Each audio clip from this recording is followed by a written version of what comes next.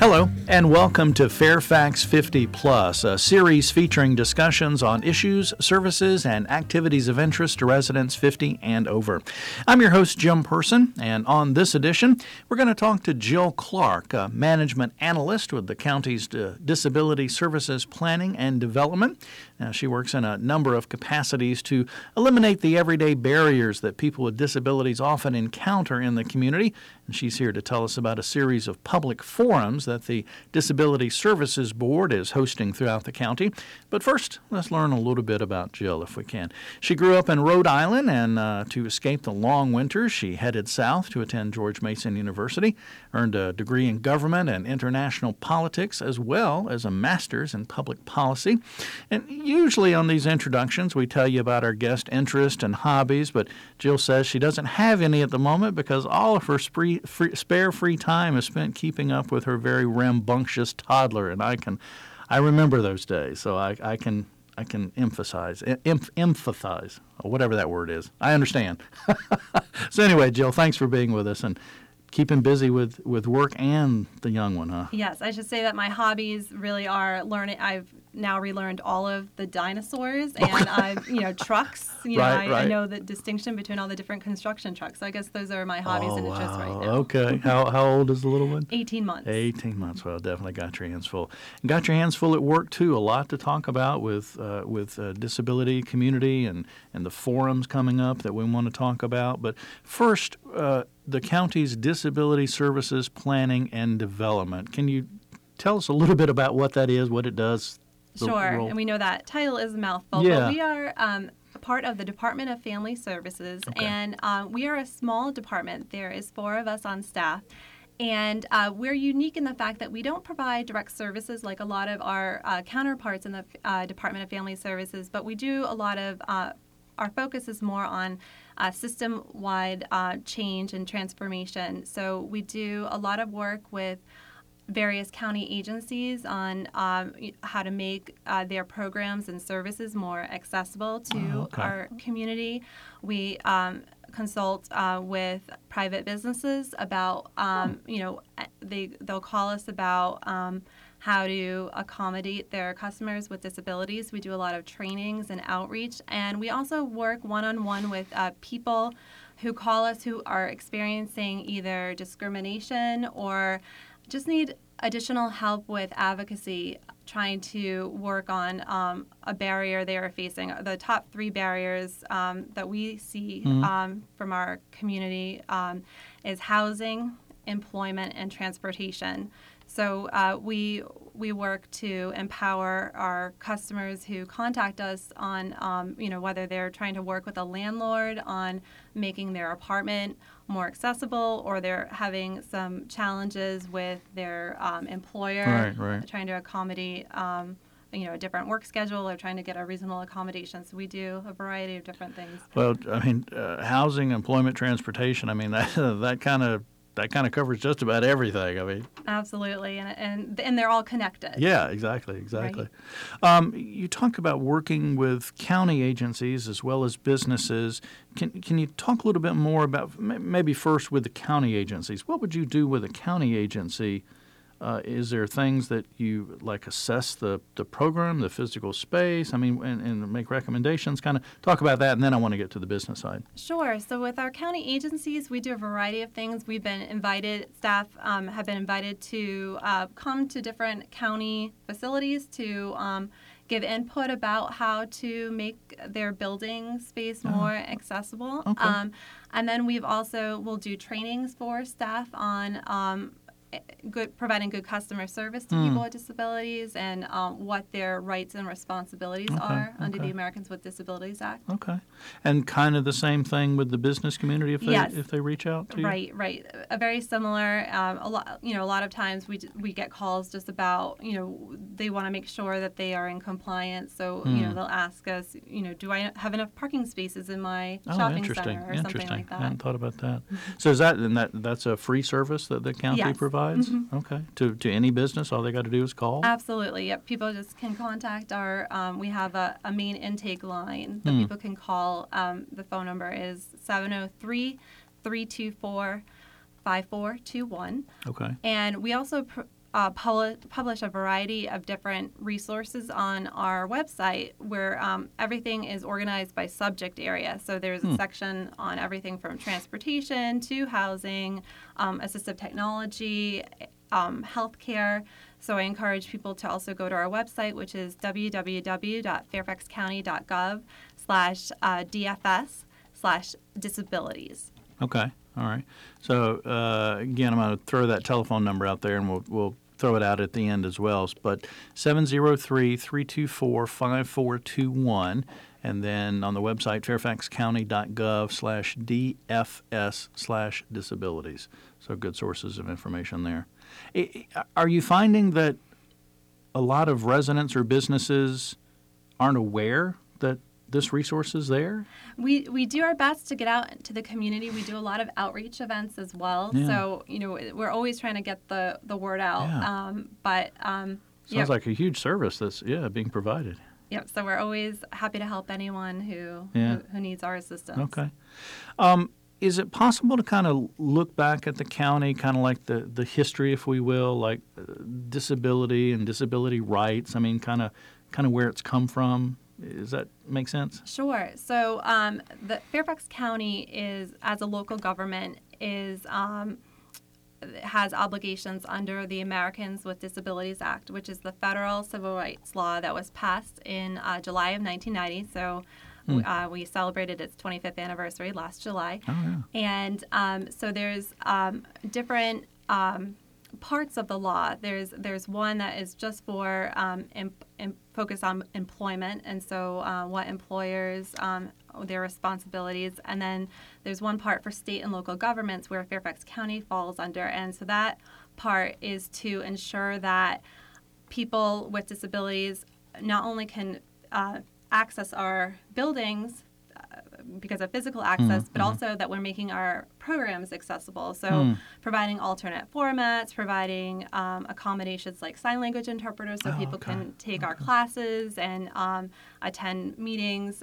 So we provide a variety of different accommodations. And we also, my department staffs the Fairfax Area Disability Services Board, which is a local advisory board that is appointed by their local elected officials. So in Fairfax County, the Board of Supervisors, and then we also have the cities of Fairfax and Falls Church have representatives as well. And they were founded back in 1992, and they work on representing people with physical and sensory disabilities. So they work on a variety of issues and, trying to make sure that government services are accessible, but also looking at the community at large and trying to improve services and just making sure that our community is accessible and inclusive for everyone.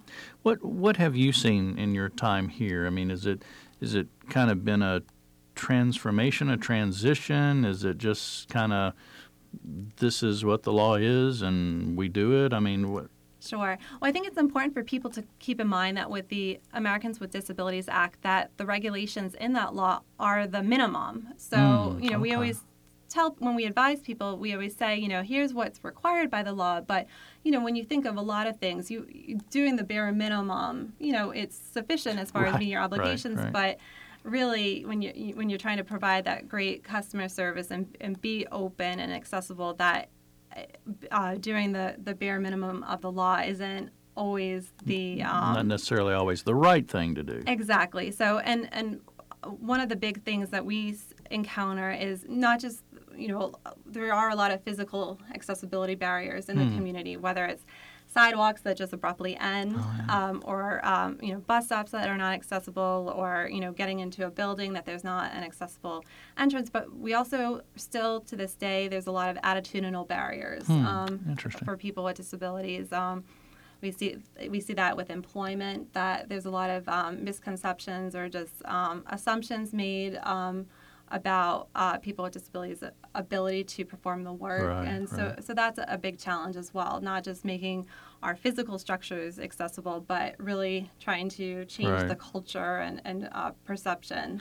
Well, and that's interesting because when you're mentioning ADA and accessibility, that's the kind of the first thing that came to my mind was the physical barriers, but there's there's more than just the physical barriers, you said. Absolutely. And the disability rights, when we look at it from a historical perspective, has moved from the focus of more of a medical model of disability, where disabilities are looked at as a medical condition and trying to cure it or trying to fix it with different things, to moving on to the modern philosophy of disability, which is that really in an ideal world, if the community was accessible and inclusive, that it doesn't matter if you have a disability, because you won't have those barriers to going to a movie theater, right. or getting into an apartment building.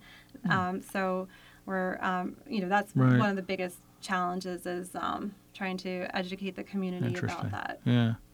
We're on the Fairfax 50 Plus podcast talking with Jill Clark of the county's Disability Services Planning and Development. And earlier you talked about the top three barriers that Disability Services Planning and Development deals with, and which they all sound huge: housing, employment, and transportation. Is there one of those three areas that's maybe more prevalent, and or second part, tougher to deal with?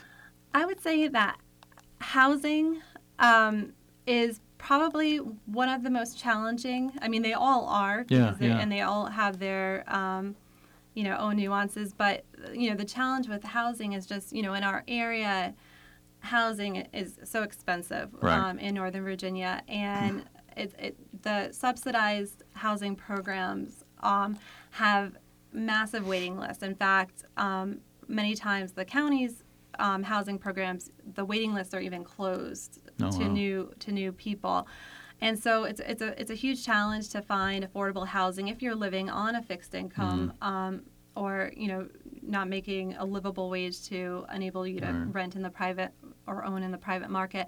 So that's a huge challenge. And then also accessibility. What we're seeing a trend in, not just with the disability community, but with the older adult population as they age, is people want to stay in their homes instead of when we think back, not even too long ago, where people would be in their home, and then when they reach a certain age, they would sell and move to a retirement community or a nursing home if that's where their needs were. But we're seeing a trend that people want to age in place, and so the challenge is it's a lot more difficult and expensive to retrofit a home. Right. Especially, you think of Fairfax County, there's a lot of townhomes which have 2 or 3 levels, so that can be a huge challenge.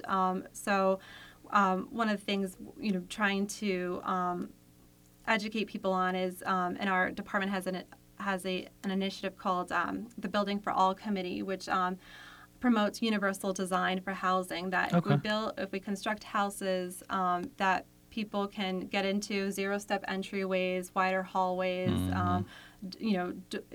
door handles that are levers instead of knobs to make it easier to turn, that people can age, a bedroom on the main level, that people can age in place. And I think that's a big priority and a growing trend we're seeing. Yeah, that's true. I mean, I've got a basement and an upstairs, so there's 2 flights of stairs, and just the simple one-step drop-downs that you talked about. I hadn't really thought about it, but there's a step into the study, there's a step into the dining room. It's like a lot of mobility issues there that I may have to deal with. Absolutely, and we always say that with nationwide, about 20% of the population have a disability, but most people will experience the disability at one stage in their life, whether you acquire one through illness or accident, or as you age. Even though a lot of older adults don't identify as being a person with a disability, they probably meet the definition just because of their the effects of aging, with their mobility and vision loss and hearing loss. Okay.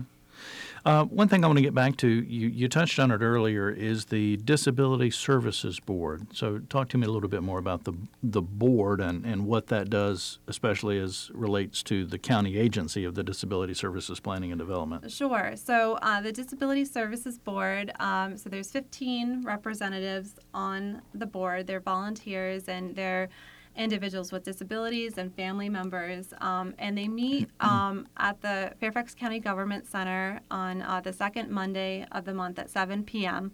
and they take on different issues and advocate for increased funding for services and programs in the county that serve people with disabilities. They identify barriers. For instance, there was one of our members identified an issue that at one point in our government center conference area there wasn't visual fire alarms, and there was a meeting that took place of participants who were deaf, and the fire alarm went off in the government center building, and everyone evacuated except the participants had no idea this was going on. And so the Disability Services Board, this is an example of what they'll take action on. They work to ensure that there were visual fire alarms. So now in the conference rooms, there's a flashing strobe light when the fire alarm goes off. And so, like I said, they meet at 7 p.m. On Mondays at the government center, and we know that that's really, and even though they have public comment at the beginning of every meeting, so anyone from the public who wants to come in and address the board and share their experiences or a problem that they want the board to take on, we know that it can be a barrier getting out here in the evening. Traffic is horrible, and so the purpose of the community forums that we're doing is we're going around to different places in the county during different times of day. We're doing mornings, afternoons, and evenings. We're doing weekdays, weekends, because we really want to try to get out to the community and ensure that the Disability Services Board really wants to make sure that the work that they're doing and the priorities they set accurately reflect the true needs of the community. And that's where I was going to, was the community forum. So that's something that the Disability Services Board is putting on. Yes. So they're sponsoring the forums, and we have a variety of forums throughout the month of June. So what we're inviting people to do is come and share their experiences, the problems and barriers they face, and their recommendations and ideas. And what the Disability Services Board will be doing with that information is, once all the forums are completed, is they are going to be developing an action plan based on the responses that they received at these forums. And they really want to make sure that everyone's included, people who wouldn't traditionally have a voice at public meetings because of transportation barriers getting out to places. So we're bringing the forums to the people. And in addition to the public forums that we're holding, we're also partnering with a lot of our community-based organizations that provide services to people with disabilities. And so we're going out to them and meeting with their participants, because that way we know that, again, transportation is a huge barrier for people, and we want to, so if they're already meeting every day at a program, then we'll just go to that program to easier to get some of the board, or however many people from the board, to this one mass group instead of the vice versa. Exactly. So we're trying to reach all age groups, and from students in high school all the way through to the older adult population. So the whole gamut. Yes. So a lot of opportunities, I guess, during the month of June to provide feedback. How would someone find out where these events are, if there's one near them? Do they have to register? Is there a cost? Sure. Well, the forums are free to everyone, and registration is, people can register in advance by calling our main line. Okay, that was the 324-5421 number? Yes. Okay. Or and then on our website, there is on the homepage of our webpage, there is a link that has the listing of all the forums. Oh, okay. And people can register by sending an email as well. Okay. But we encourage people, if you didn't register ahead of time, can still show up. Please come. Okay. We still want to hear your feedback. And our next forum will take place on Monday, June 6th at the Chantilly Library from 6 to 8 p.m. Okay. That will be our next one. Okay. So throughout the month of June, and you say go to the main web page, is that fairfaxcounty.gov/DFS? /disabilities. Yes. Okay, so the information there. So 703-324-5421 or fairfaxcounty.gov/DFS/disabilities. Okay. We are almost out of time, Jill. Interesting topic, a lot of stuff going on, community forums in June, but year-round activity dealing with housing, employment, and transportation issues. Is there a parting piece of information, guidance, anything that you would like to share before we wrap it up? Sure. I just want to encourage individuals with disabilities, family members, caregivers to, share your, we want your voice to be heard. So please come to one of our forums, or if not, you can always call us at any time and get information, or we'll take advice. And we have committees on housing, transportation, and employment that we invite the public to participate on. And so if someone wants to get involved more on a specific topic area like that, they can call our phone number and we'll connect them to that committee. Right. Okay. And folks can call, as you said, if they can't get to a meeting or come to the meeting, but I'm assuming that they can also come with positive experiences as well. Exactly. In fact, I'm an optimist by nature, so I always, we always start off with the first, sharing what works. Yeah. Right. Okay. We like to always, what we find so far is that there's a lot more discussion around what's not working, which is understandable human nature, but we always like to start off because there are things that are working, and there are great programs that not only does the county provide, but a lot of our community partners in the community are doing great work for helping people with disabilities live independent lives in the community. So, but I encourage anyone to contact us by our phone or check out our website for more information about our services and information. Awesome. Good information. Thanks for being with us. I know there's some more questions and stuff I want to talk about, but unfortunately we're out of time. So thanks, Jill. Appreciate it. Thank you. My pleasure. Going to do it for this edition of the Fairfax 50 Plus podcast. Want to thank you for listening. You can find out more about the forums, again, as well as disability services and resources at fairfaxcounty.gov/DFS/disabilities or by telephone 703-324-5421. The TTY number is 703-449-1186. And to find information about county's older adult services, recreation, community engagement opportunities, you can call 703-324-7948. TTY 711, Monday through Friday, or go to fairfaxcounty.gov/older-adults. And when you're on that webpage, be sure to subscribe to the monthly Golden Gazette newspaper as well as Fairfax 50 Plus e-news. Again, thanks to Jill for being here, and thanks to you for listening to Fairfax 50 Plus, which is produced twice monthly by the Fairfax County, Virginia government.